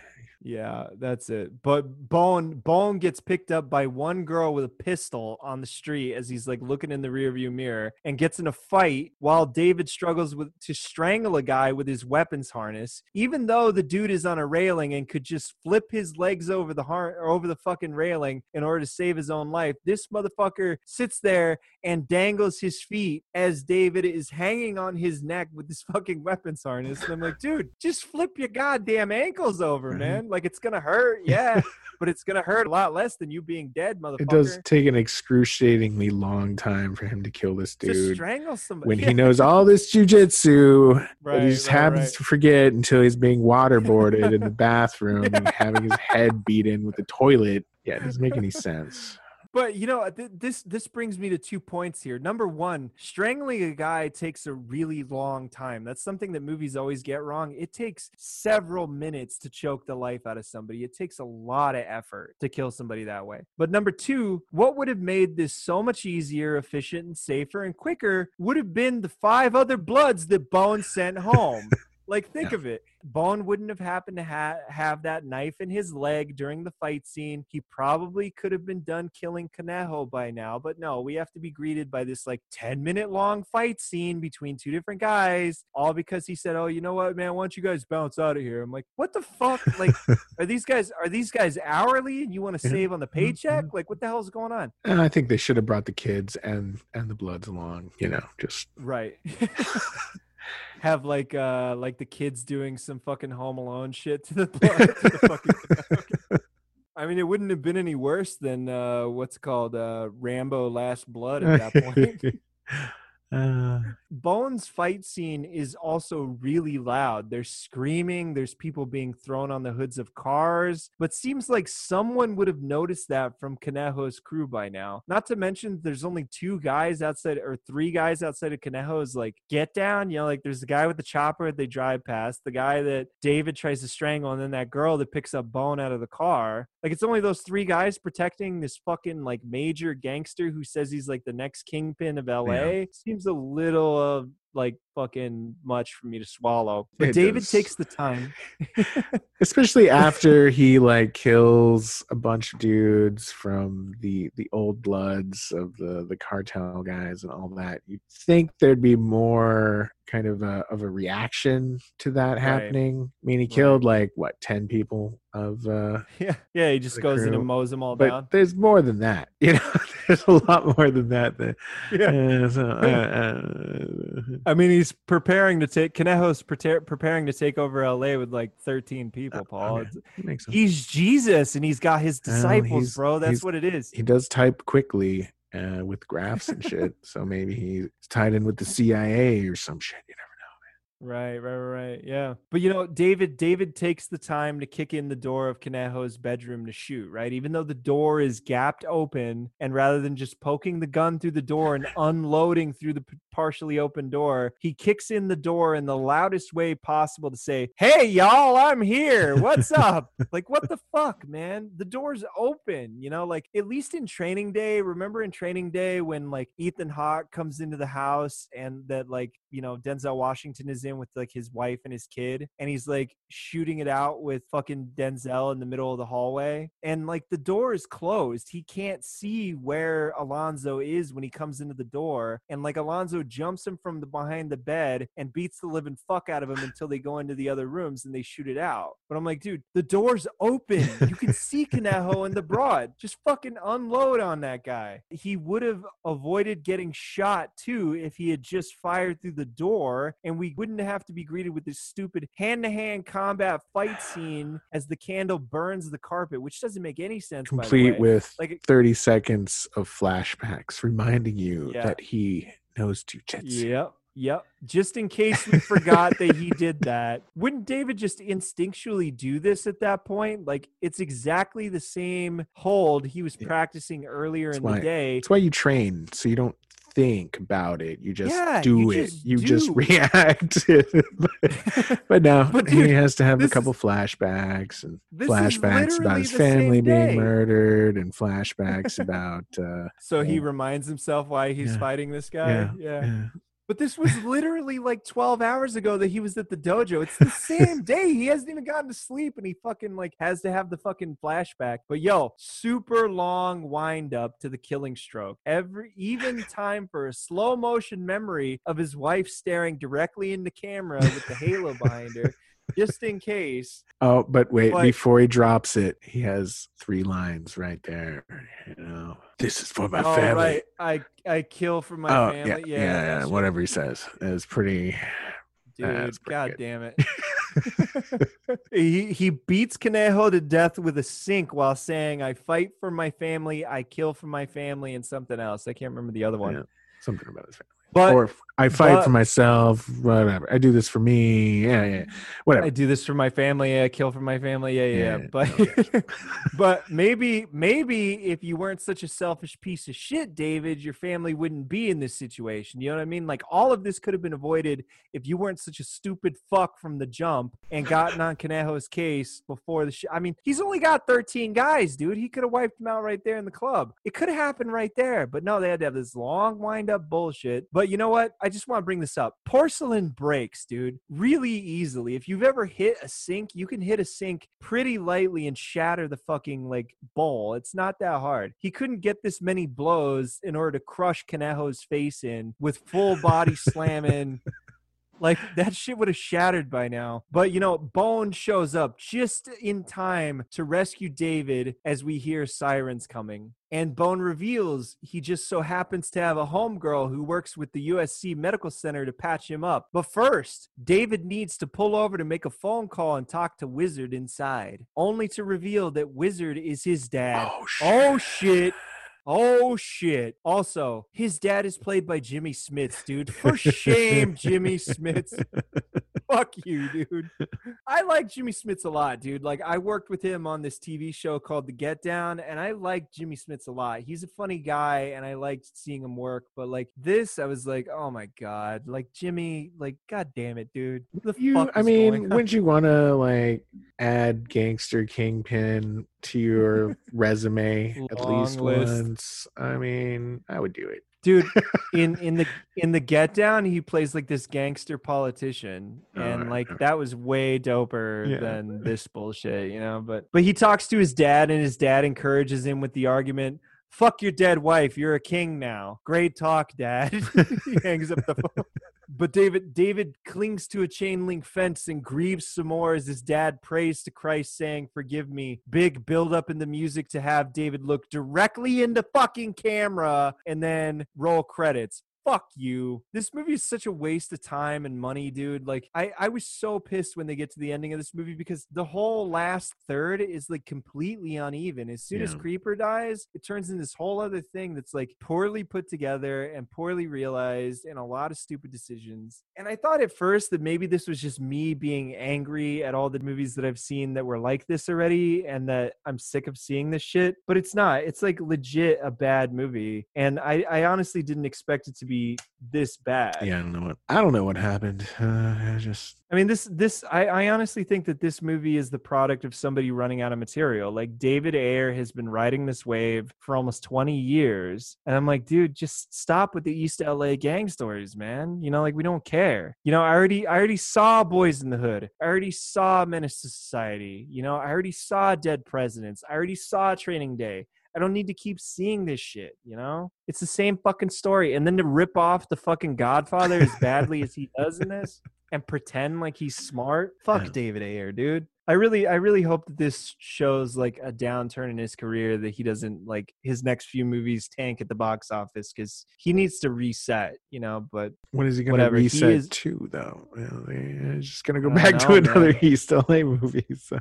Maybe he should start writing the sequels to Fast and Furious, you know? Oh, there you go. I mean, maybe for the 10th movie, you know, he writes that shit. What he doesn't need to do, and thank God that they are rebooting Suicide Squad with a different director, because he wanted to do Suicide Squad 2, and then like for some reason the DC extended universe like dropped him and picked up the horribly offensive tweeting James Gunn, who did Guardians of the Galaxy, in order to direct the new one, which is an odd choice for sure. Huh. Yeah.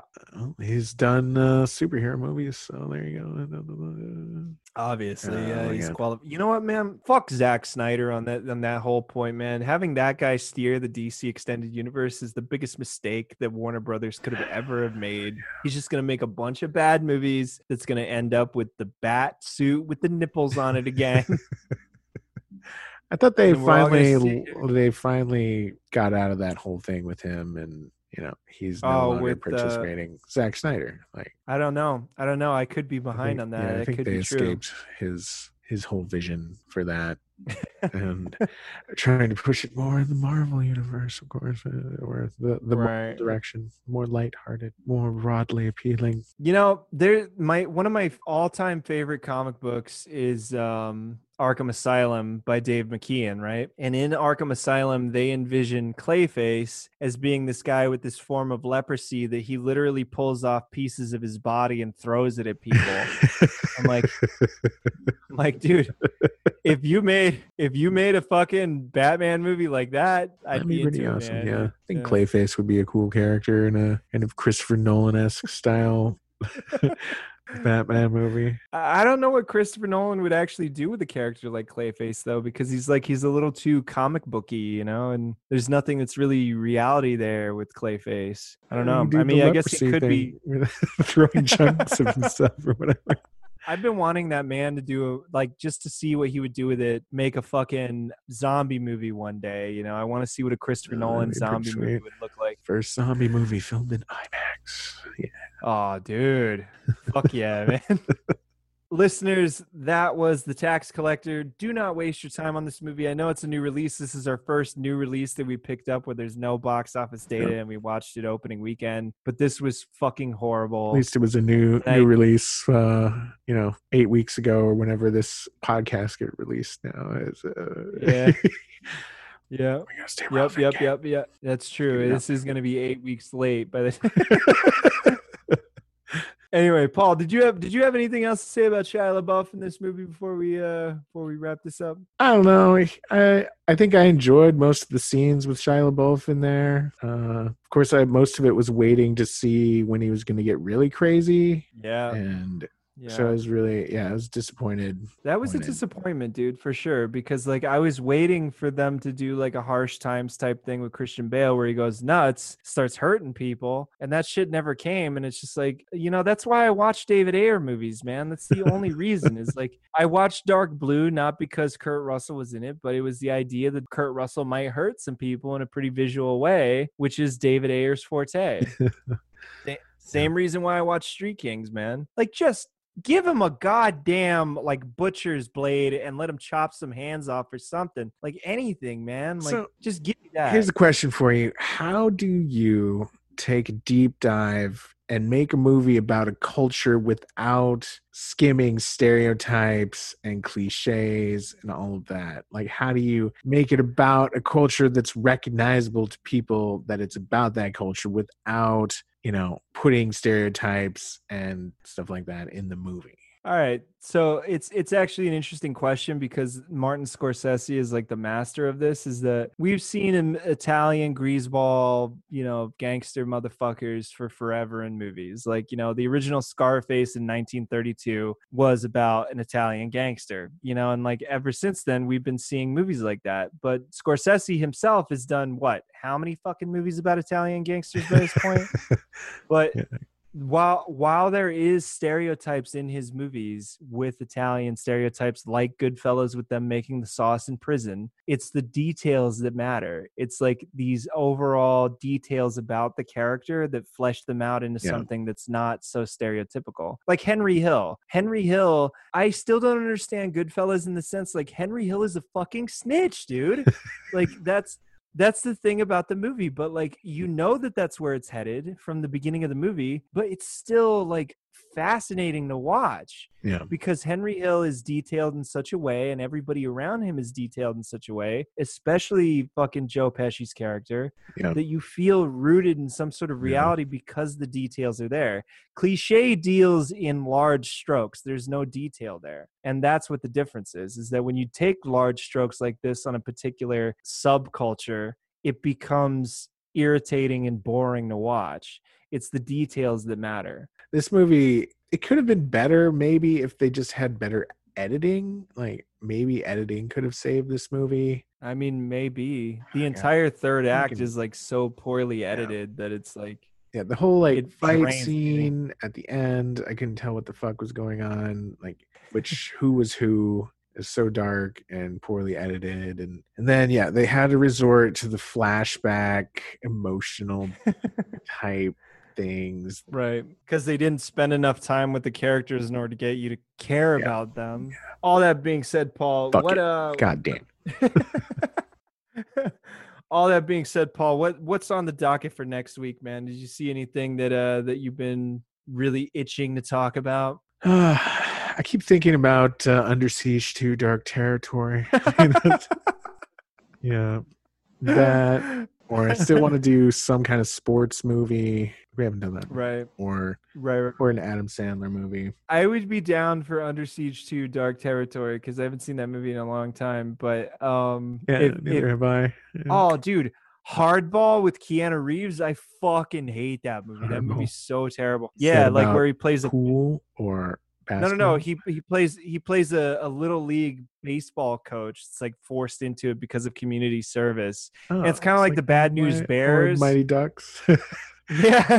Oh, Mighty Ducks 2. Have you seen that one? Oh my god. It's been a long time, dude. I saw bad. Mighty Ducks 2 when I was a kid. Or even Mighty Ducks 3. Oh, Jesus. I never saw Mighty Ducks 3. I think that was a straight to VHS release there. You know, it's funny. I saw an article about Hollow Man that just came out today, and it was all about how you need to watch it because it's all about male entitlement. And it was like the same point that I was making, maybe a little more eloquent in this article about what the movie's supposed to be. And I was just like, I'm fucking vindicated. Fuck you, Gabe. What, in the sense that like white males are entitled to everything and they think that they're invisible to society? No, it's supposed to, I mean, they describe how Kevin Bacon's character is, you know, before the Me Too movement kind of came around, it was all about him being entitled and think that he can just force his ex-girlfriend to, you know, fuck around with him and stuff. And right. And it's all about his rage, you know, when things start going against his sense of what should be happening and everything. So I don't know. Yeah. And that's almost like not only just like the male entitlement, but also like an incel thing almost, you know, that he deserves certain things in terms of his sexual preferences. Right. Huh. I mean, coming from a guy like Paul Verhoeven, I could see that being in there somewhere, like being lost in the shuffle amongst all the rape. But you know.